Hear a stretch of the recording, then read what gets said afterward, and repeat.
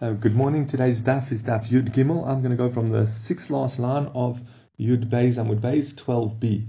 Today's shir is Le'ilu Nishmas Ben Sion Ben Ze'ev Avram Alevi Chaim Tzvi Ben Shmuel Meir Shifra Shulamit Bas Hirsch Leib Yeshua Yitzchak Ben Shol Ruven Halevi. May their memories be a blessing and may their neshamas have an aliyah, and also may Harav Avram Ben Sion Ben Malka have a refuah shlema. Okay, so sixth last line of 12b.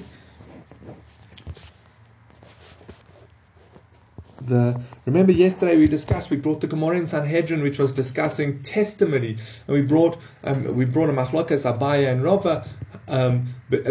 First the Mishnah was a machlokas Rabbi Meir and Rabbi Yehuda. Rabbi Meir said if the one witness says the murder took place in the second hour, and the other one said the third hour, their testimony is valid. Rabbi Yehuda says even if one said the incident happened in the third hour, and the other one said the event happened in the fifth hour, their testimony is still valid. Abaya came along and minimized that. He said, so Rabbi Meir, basically witnesses either make no mistake at all, or if they do, it's just a few minutes off. The incident must have happened at the end of the second hour, the beginning of the third hour, and that's why the one said the second hour and the one said the third hour. But if you found out that the witnesses made a larger mistake, then they would be invalid witnesses. We would reject their testimony. That's how Abaya learned. According to Rabbi Meir, according to Rabbi Yehuda. So again, it was half an hour or an hour, but relatively small mistakes, what people make. Then Rava came along and he said no. So that can't be pshat, because the Mishnah says if the one says the second and the one said, let's just focus on Rabbi Meir for one to understand Rava's question on that. Rava said if the one said the second hour and the one said the third hour, automatically we accept their testimony. Now what happens if the one meant the beginning of the second hour and the other one meant the end of the third hour? You can't tell me that we're blindly going to accept their testimony without checking that.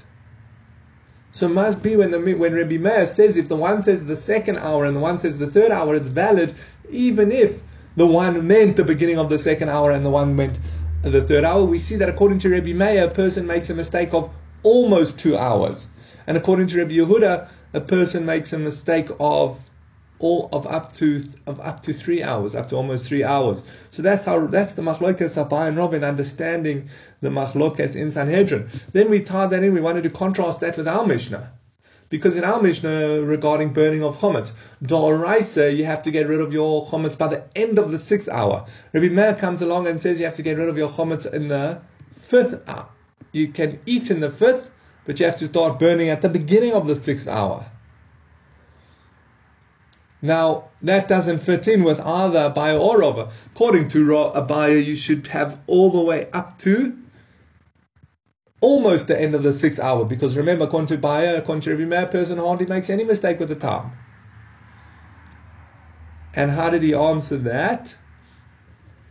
So he said no, because Eidos is given. And then again, according to Rabbi Yehuda, he said that you stop eating chametz in the 4th hour. Why all of a sudden do you need so long when, according to Abaya, a person makes at most, depending which version, either half an hour of a mistake or 2 hours of a mistake? So Abaya answered, no, Eidos is Masuril. They're not arguing with each other. The Mishnah and the Brisa aren't arguing with each other. Eidos Masuril is risen and Chametz L'chol Masur. Eidos is given to everyone. Sorry, Eidos is only given, only Zrizim, only alacritus, particular people would testify in a murder case, and therefore we can assume that they know the time better. Whereas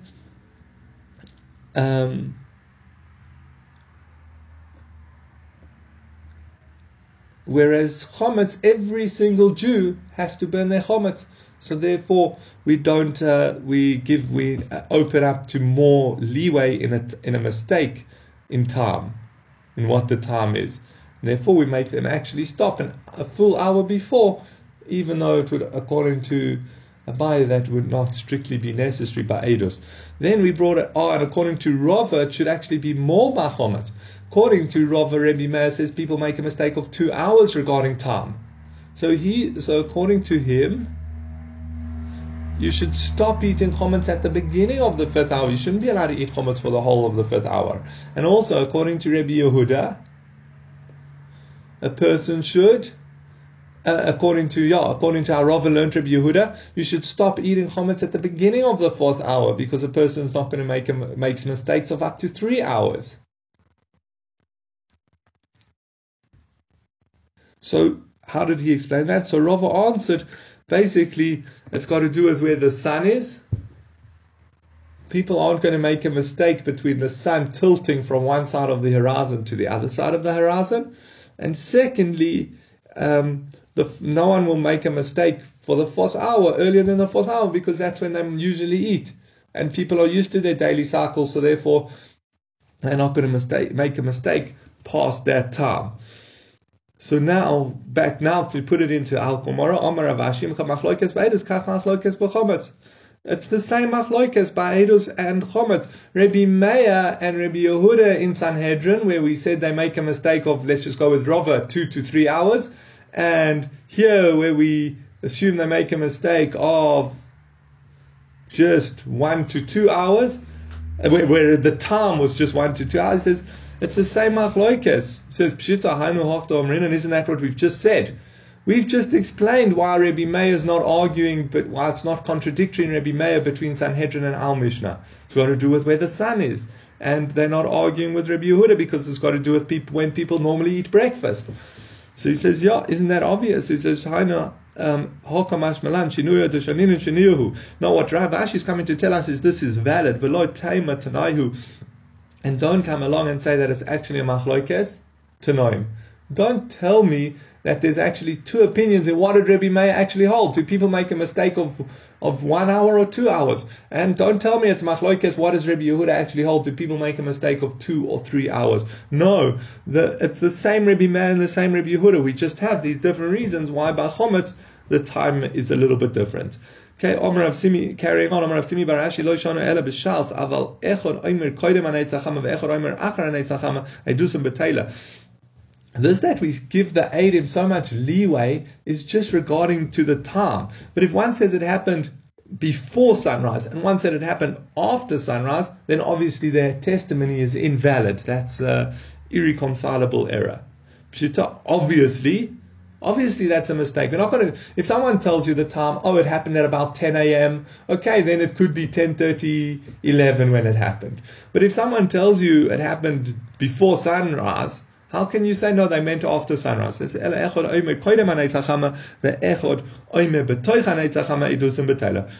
what you have to say, if one says before Neitzachama and one says during Neitzachama, their testimony is still valid. Isn't that obvious? Again, it's clear to see and easy to distinguish. You might have said that they're saying the same thing. And this that he said during sunrise, begilui is because it started to glow. He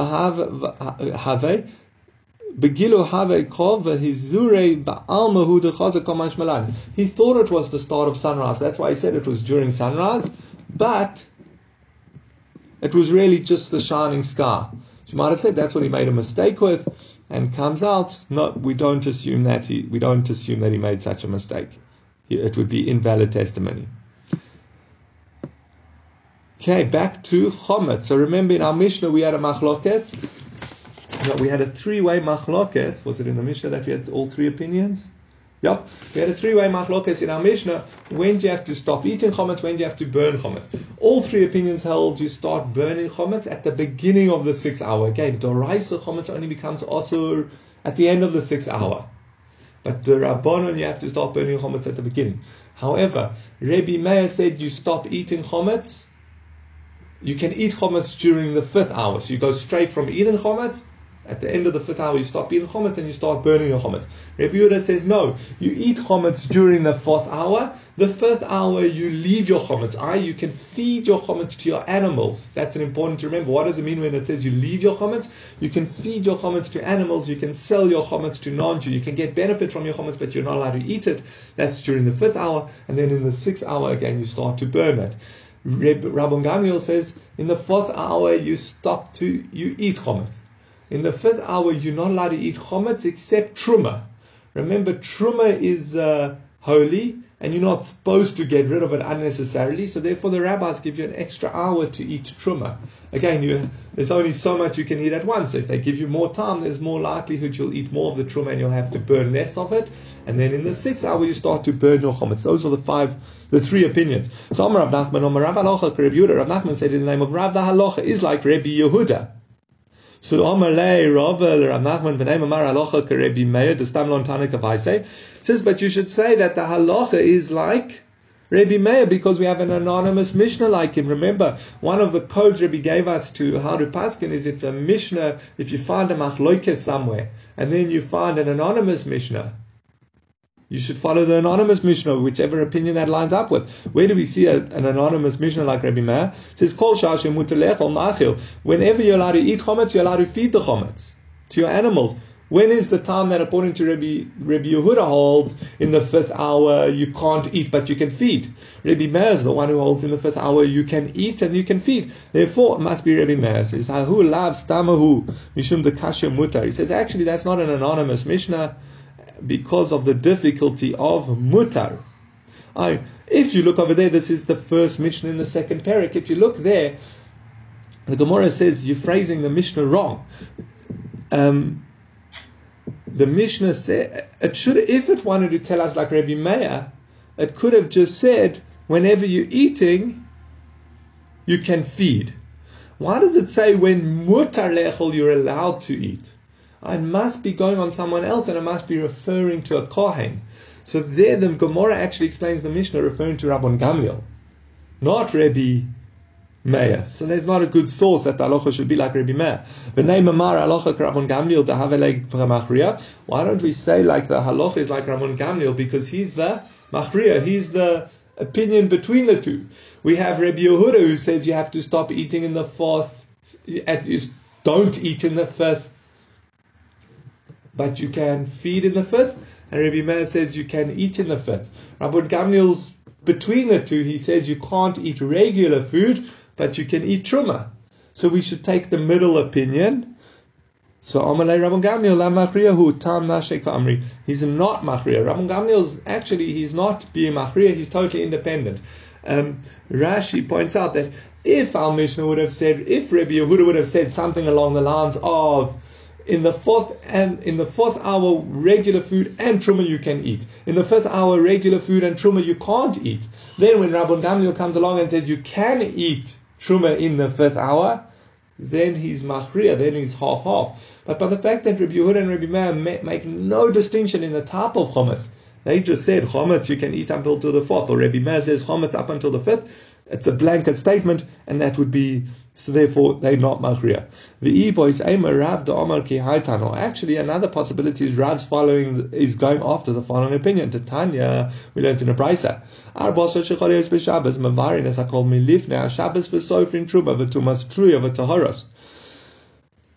If the 14th of Nisan, Erev Pesach, when you're supposed to be burning your chametz, falls out on Shabbos, you burn your truma before.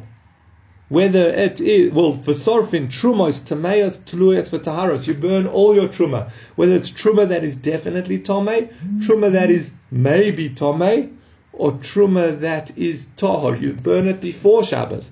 Umashayrinon min hatahoros umazon shtei suudas kedei lechol adalet shos. Divrei Reb Lezer ben Yehuda ish Bartusa she'oma mishum Reb Yeshua.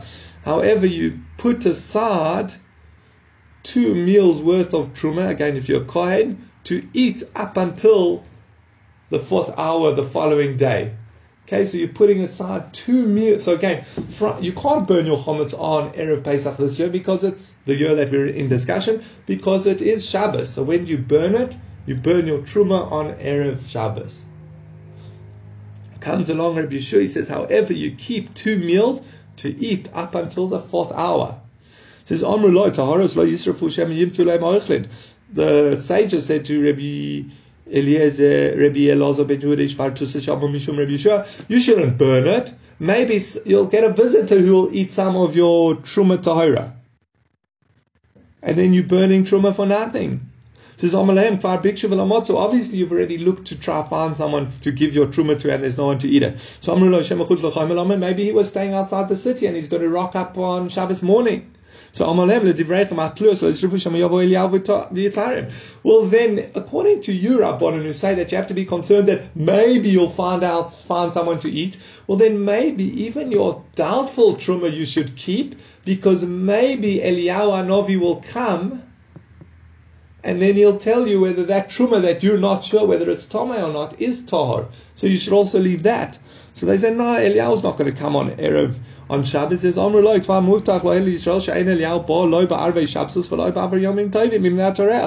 Hanavi is not going to come on Erev Shabbos or Erev Yom Tov because of the Torah.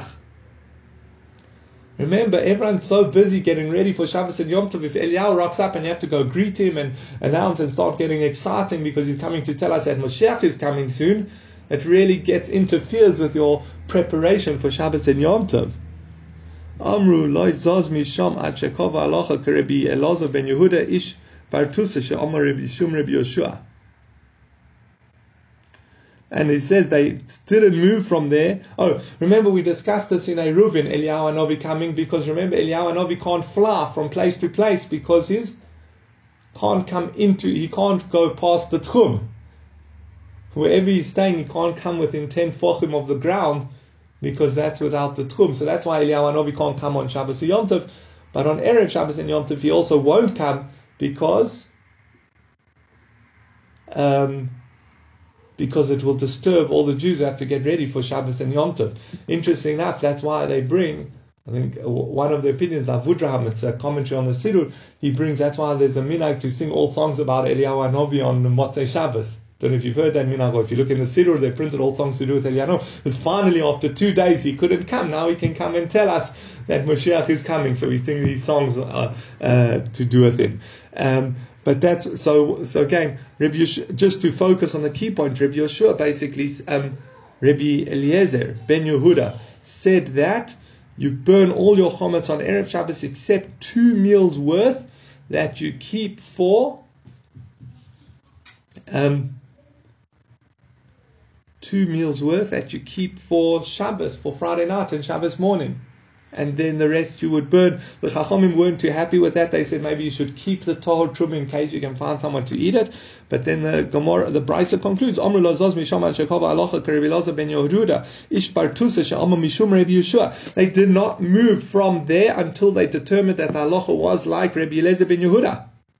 He says, my love must be afilu le'echol, even by the time you eat it. Remember, there's actually two points in Rabbi Eliezer ben Yehuda. First point is that you burn all the truma except for 2 meals worth of tahor truma on Erev Shabbos. The second point, he says, so that you can eat it in the 4th hour, implying like Rabbi Yehuda that you can't eat it in the 5th hour.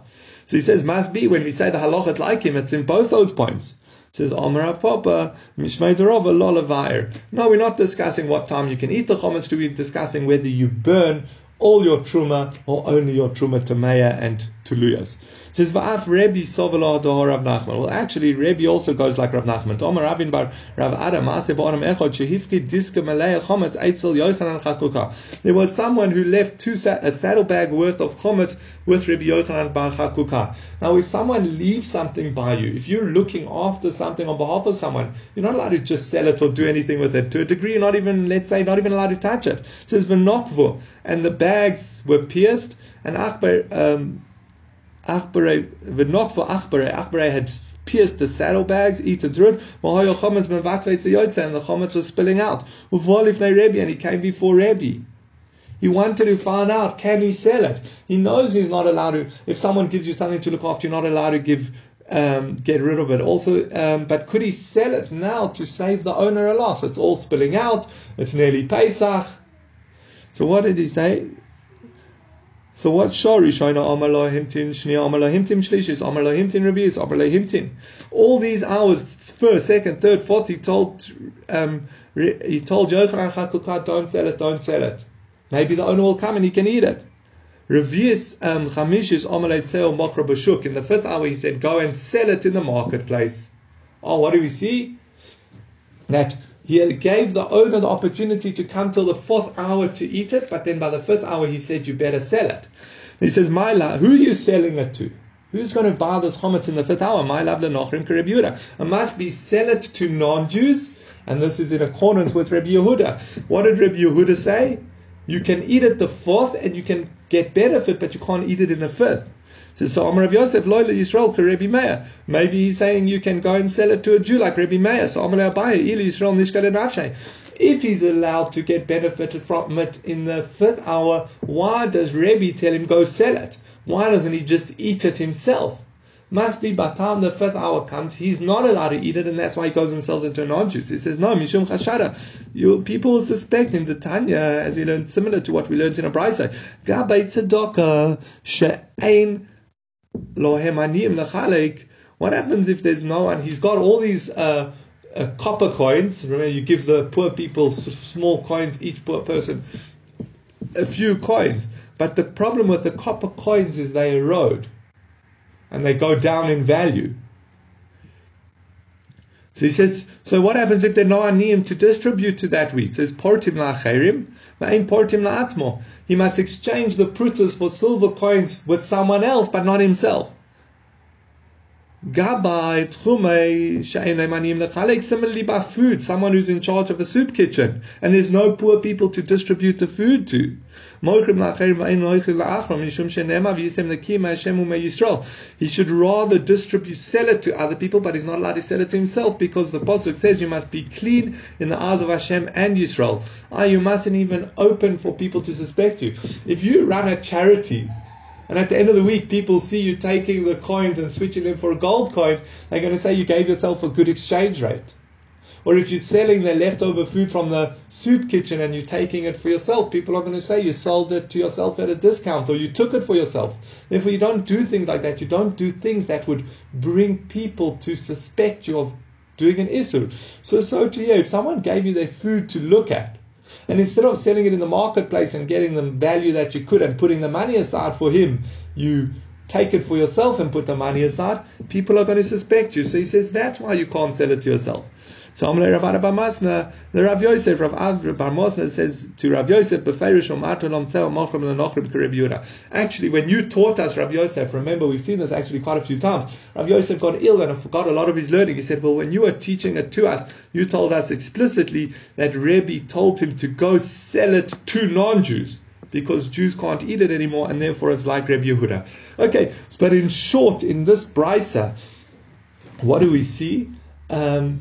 That Rebbe Paskin, like Rebbe, that we have the easiest way to read Rebbe Elazar ben Yehuda, and how Rav Yosef explained the incident with Rebbe and Yochanan Chakukah, that the halacha is like Rebbe Yehuda, and actually that's how we practice. Don't know if you remember from Erev Pesach, but there's a time on the calendar that says you can eat your chametz up until X. I think it's about 10:15 also, I don't remember exactly, and then you can't eat your chametz, but you can feed it to your animals, you can sell it, you can do whatever other things with it, up until time X, around 11ish, maybe a bit earlier, and then you must start to burn your chametz. So that's like Rebbe Yehuda, that's how we pasken. Just one fascinating thing that comes up in this discussion. Again, it's one of those things that are like small, but have a lot of discussion on. It's what should you do? The starting point is, how many meals do we have on Shabbos? There's a mitzvah to have 3 meals. And it's brought in Shulchan Aruch, really, for all 3 meals, you should have bread. Okay, we're lenient with Surah really, and the Aruch HaShulchan is actually quite strict about this, but really you should be having 3 meals of bread. So that's why we vas at Friday night, we vas Shabbos morning, and we vas for Surah Shlishit.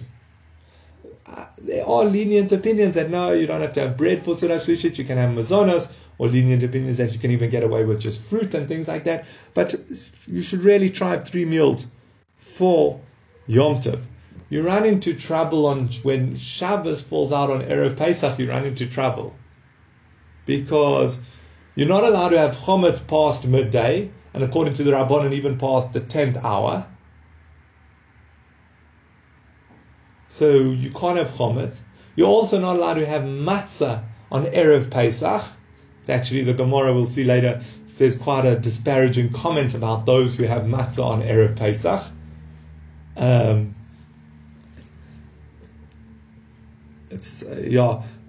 you don't have matzah on Erev Pesach. So what do you do for your third meal? Friday night you can have hamotzi and bread. Shabbos morning you can have bread.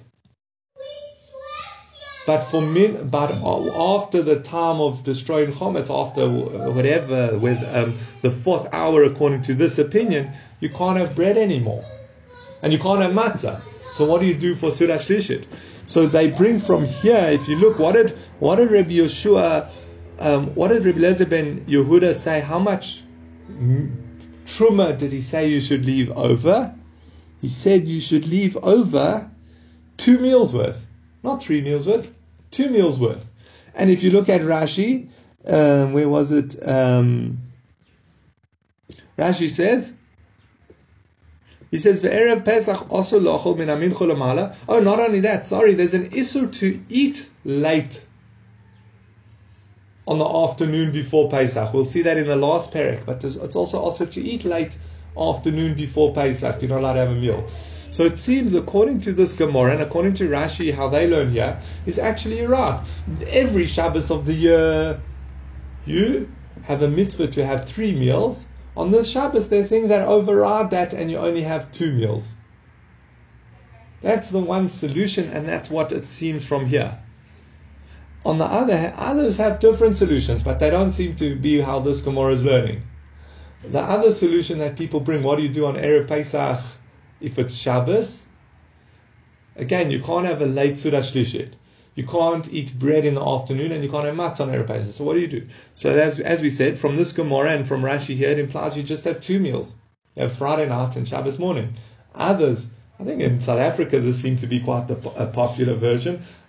You actually split your morning meal into 2. You daven extra early, have a first half of lunch, have main course, have first course, vas have first course, have a break, go for a walk, play a game, learn, have a break, and then come back and vas again and start and have that as your third meal. So you split your second meal into 2. That's one solution. And another solution is you only have 2 meals with bread, and in the third meal you rely on the lenient opinion.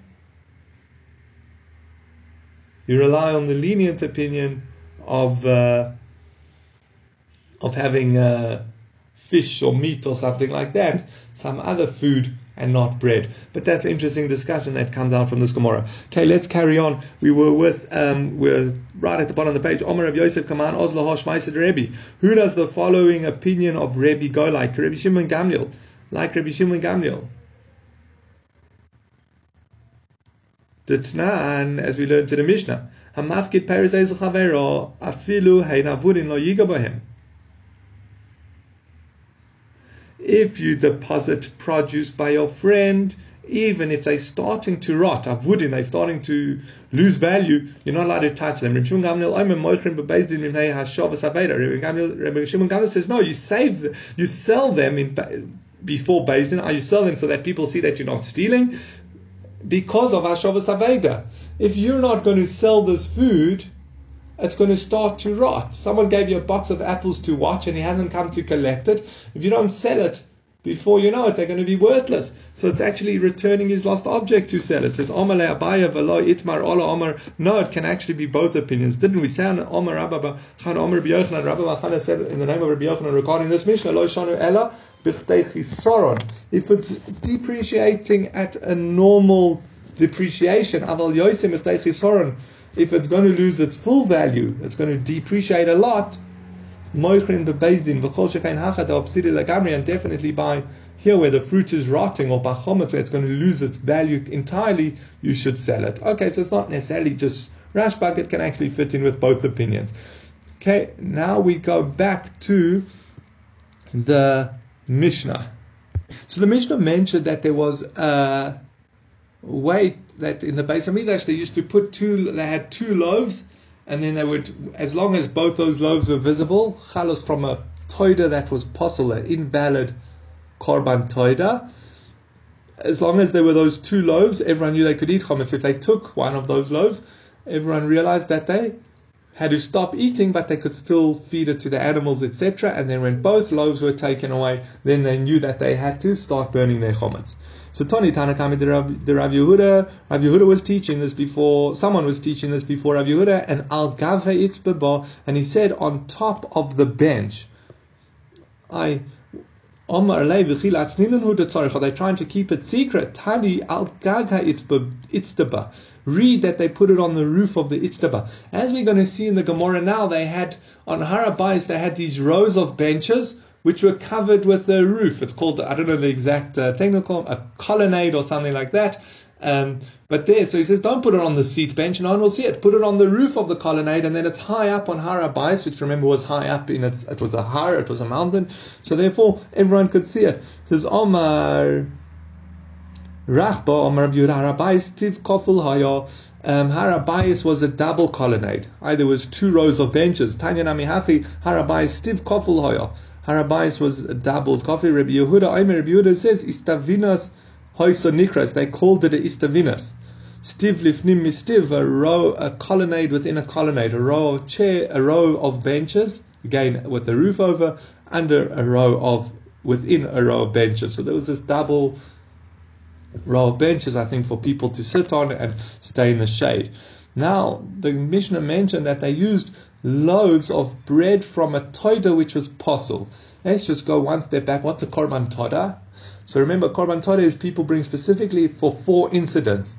Someone who was very sick and they recovered, someone who traveled across the desert, someone who traveled across the sea, and someone who was in jail and released. You bring a korban todah. Korban todah consists of an animal and 40 loaves of bread. 10 different types of loaves. 4 different types, each type 10 of, and one of the types were chametz. So there were 10 loaves of, with every todah offering, there were 10 loaves of chametz. There's also opinions that anyone can bring a korban todah. Anytime you're feeling appreciation for Hashem, you can bring a todah. Let's keep with that opinion just to keep it simple. Says Amar Psula. So why did they use posel bread? Why was the bread posel? So Amar Rav Chanina mitosha hoyomeruba nifsalas belina. Since there were so many korban todah, so much bread, that they became posel with being left overnight. The Tanya, as we learned to the Brisa, you're not allowed to offer a korban todah on Pesach because of the chametz in it. Remember, 10 of the 40 loaves are chametz. You're not allowed to offer the korban todah. Pshita, that's obvious. Obviously, you're not allowed to offer this korban on Pesach. So, no, it's telling us you're not even allowed to offer it on the 14th. You're not allowed to go to the Beis Hamikdash on the morning of Erev Pesach and offer this korban todah. Why not? Because of our ein mevin kodshim, the Beis Apsul, you're not allowed to cause kodshim that it will become posel. What's that? Very interesting halacha. I don't know if you will see it more towards the end of Shas again. But if you're not allowed to do something that would restrict the time you're allowed to eat the korban, which more likely cause some of it to become invalid. Remember, all korbanos have a expiry date, a time when you're allowed to eat it. The korban todah, you're allowed to eat it the day you offer it until the following morning. Once it's left past that time, then you're not allowed to eat it. You're not allowed to cut that time short. You're not allowed to, let's say, offer the korban on Erev Pesach when it becomes also not the following morning, it becomes also a few hours later, according to Rabbi Yehuda at the end of the 4th hour, according to Dorais at the end of the 6th hour, but there's less time to eat it. There's less time to eat it, so there's more chance that it will be left over and it will be posel. So that's why you're not allowed to bring your offering on Erev Pesach, because you cause it to be also to eat sooner. And therefore everyone would come and bring their sacrifice on the 13th. And therefore, since there were so many, they would often become posel by being left over at night. Again, remember, everyone's going up to the temple for Pesach anyway. So if you owe any korbanos, that's when you're going to bring them. So everyone who owes a korban todah is going to bring it on the 13th. And therefore, there were so many loaves of bread going round that they would be left over, and that's what the following morning they left over. They've been left overnight. They're now possible, they're invalid, and they can't be eaten, and therefore they would use 2 of those loaves as the signal for chametz. That's why they were possible, that's why they were there. Interesting enough, how were there so many loaves by the korban todah? Similar, I think this is a similar idea to Hanukkah, that's why I'll mention it, is you have 40 loaves with the todah because you yourself are never going to be able to eat that much.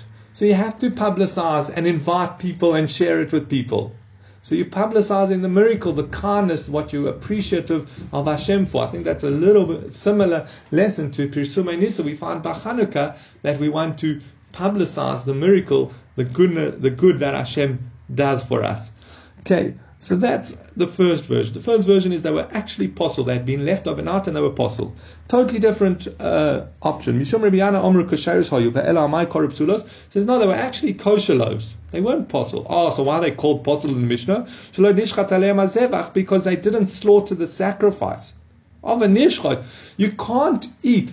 The loaves are still valid, but you can't eat them until the blood of the animal that accompanies them has been sprinkled on the mizbeach. So he says, so just shech them. He says, where you offered the sacrifice. So bring another sacrifice and shech it, and then you can eat these loaves. He says, no, the Omer Zu Todah V'Zu Lachmot, where he declared that this is my Todah sacrifice and this is the bread for it. Of the Todah ain't maybe Todah acher. It's my timer. Lechem galal Todah v'ain Todah galal lechem. Rabba taught that if you lose the bread, you can replace it. If you lose the sacrifice, but you have the bread, you can't replace the sacrifice. Why not? Because the bread is secondary. It's brought because of the sacrifice. Therefore, if you lose the sacrifice, you can't replace the sacrifice. That bread is secondary to the sacrifice. Also redeem them. Until you've actually done the shchita, granted they're kodosh, they have kedushas damim, they have a value. They're not intrinsic, they don't have kedushas aguf, they have kedushas damim. They don't have an intrinsic kedusha, they have their monetary value is kodosh. So just redeem them and have them as regular bread. So the answer can't be that you just didn't shech the sacrifice or you lost it, because then you would that you didn't shech the sacrifice, because then you'd be able to redeem it and still eat that bread, and you wouldn't just leave it on the roof to tell people when they can't eat. It says, the case must be that he sprinkled the blood, he did the shchita of the sacrifice, and he spilled the blood, the coin, they dropped the blood, so now they can't sprinkle the blood on the mizbeach. Ukaman kerebi, and this is like Rebbe, to Omar Rebbe, shnei dvorim hamatirin malin ze belo ze. When there are 2 things that permit the eating of a sacrifice, it raises its level, it makes it kedushas hakuf, even if you have the one without the other. In the case of the lachmei todah, there's 2 processes that make it permitted. First is you have this bread of the todah, you shech the animal as a sacrifice. That's the first stage in making it permitted to eat. And then the second stage that concludes it is you sprinkle the blood on the mizbeach. So what Rebbe is telling us, as soon as you do the one, as soon as you shecht it, it makes the loaves kedushas haguf. It raises their level of kedusha. Just you still can't eat it until you've done the sprinkling of the blood. So now we understand why you can't eat these loaves. These were loaves from a todah that they had shechted the animal and spilt the blood. And now there's nothing they can do with the bread because it's kedushas hakuf. And by the next morning it's going to become invalid. But it's not possible. It's not invalid that you have to burn it yet, and therefore it's not possible. Oh, and that's why you leave it. That's why you put them on the roof at the signal. But that's why they're really kosher, but they're not yet possible. And where do we see this concept that if you have 2 things matir? So we're going to bring the proof from the keves of the kivsei atzeres, the shtar lechem. On Shavuos, the special offering was 2 lambs and 2 loaves of bread. And again, it's the shchita and the sprinkling of the blood, those 2 aspects that permit the kohanim to eat the bread. It says the Tanya kivsei atzeres ein mekachem elo alechem, ein mekachem es alechem elo b'shchita. Regarding the lambs of Shavuos, the bread only becomes kadosh through shchita. Ketzad, how does that work? Shochten lishmon v'zorkin damam lishmom. If you do the shchita for the sake of the correct intent, lishmom, for the loaves of the atzeres, and you sprinkle the blood as the loaves of the atzeres, kiddush halechem, the bread becomes kadosh. Shochton shelo lishmon v'zorkon damam shelo lishmom. If you shechted them for wrong intent, let's say regular shlomim, and you sprinkle the blood with the wrong intent, loy kiddush halechem, the bread does not become kadosh. What happens if shochton lishmon, you did the first stage correctly, you did the shchita for the sake of the kivsei atzeres, v'zorak damam shelo lishmon, but you sprinkled the blood with the wrong intent, for a regular shlomim. Kadosh v'eino kadosh. Divrei Rebbe says it's kadosh and it's not kadosh. Rashi explains it's kadosh kedushas haguf, but it's not kadosh in that you can't eat it. Rabbi Elazar beRabbi Shimon Omer La'olam Eino Kadosh Halechem Ad Sheyishchot Lishmon V'Yizrok Damam Lishmon. Rabbi Elazar beRabbi Shimon says no, the bread does not even become Kedushas Haguf until you do the Shchita and the Zrika with the correct intent. But what do we see from Rabbi? Rabbi says when you have two stages in making something edible, the first stage makes it Kedushas Haguf, permitting it to be eaten. The first stage makes it Kedushas Haguf, completely holy, and the second stage makes it permits you to eat it. Rabbi Elazar says no, you need both stages to make it Kedushas Haguf. So it doesn't seem to fit in with Rabbi Elazar Rabbi Shimon. Says actually, Afilu Taima Rabbi Elazar Rabbi Shimon, you can actually even say it is Rabbi Elazar Rabbi Shimon. Hacha b'ma'askinen, what's the case here? It's where you caught the blood and it spilt. Rabbi Elazar Rabbi Shimon Rabbi Elazar Rabbi Shimon holds anything that could be sprinkled is as if it has been sprinkled. It's strange. So all the psulim that apply to to a korban kick in as soon as you've received the blood in the bowl and are ready to sprinkle it. And therefore, even though you spilt it, it is actually Kedushas Haguf. It does become invalid with being left overnight, etc. And Tana Mishum Rabbi Elazar Omer Kesheiros. Yeah, so that's just the loaves cannot be eaten because they require zrika. You have to sprinkle the blood.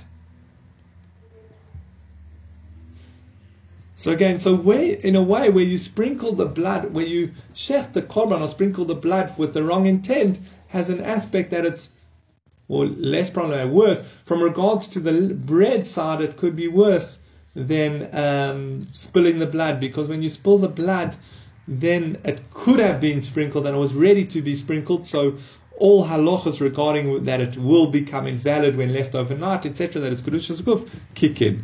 Okay, now we're going to give a different answer.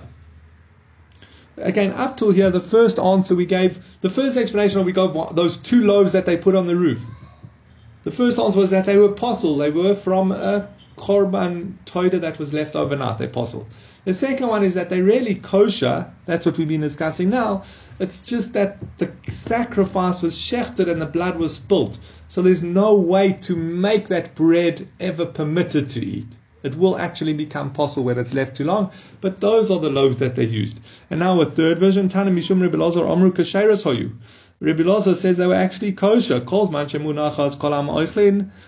As long as they were placed on the roof, everyone would eat their chametz. Nitla achas mehem toilin lo ochlin v'lo sofin. Then they would take one. They would take one down, and Tosfos points out, and then they would eat it quickly. And then, they would take one down and eat it, but they wouldn't, and everyone would know that they could not, they don't have to destroy their chametz, but they can't eat it anymore. Nitlu shteyem, once both of them were taken, itchilu kulan sorfim, then they would take, then they would start to burn them. Tosfos point out, what would they do with that second loaf? If it was a kosher lechem todah, how can you leave it to become invalid? He says, no, this is the opinion that you can eat the posel chametz in the kodshim and truma and stuff you can eat in the 5th hour. So at the end of the 5th hour, they would take it down and eat it quickly. And that's why, so they were proper loaves of a korban todah that could still be eaten. They would take the one down at the end of the 4th hour and eat it. And then everyone would know that their regular chametz they have to stop eating. but they toiling, they don't have to burn it yet. At the end of the 5th hour, they would take down the loaf, eat it quickly, and everyone would know that now you can't eat any more chametz and you have to start burning it. Tanya Abashul says, no, there was actually a totally different siman. What was the sign? They would have 2 cows plowing on that's I think Harazesim, the mountain of olives, the mountain of oil. As long as both cows were there, everyone would know they could eat chametz. As soon as one of the cows were taken away, everyone knew that they had to stop eating. But they didn't velo sorfim, but they didn't have to burn their chametz yet. Nitlu shteyim. Once both of them were taken, hitchilu kol ha'am sorfim. Then everyone would begin to burn their chametz. Okay, so different simanim how they would tell, but it seems very clear. If not like Rabbi Shimon Gamliel, we go like Rabbi Yehuda, that we get rid of our chametz on the 4th hour. You can eat chametz during the 4th hour. During the 5th hour, you're not allowed to eat it, but you can still get other sorts of benefits. You can feed it to your animals, you can sell it to non-Jews, etc. And at the end of the 5th hour, the 6th hour, that's when you burn your chametz. Okay, and we'll leave it there for today. Have a very good Shabbos.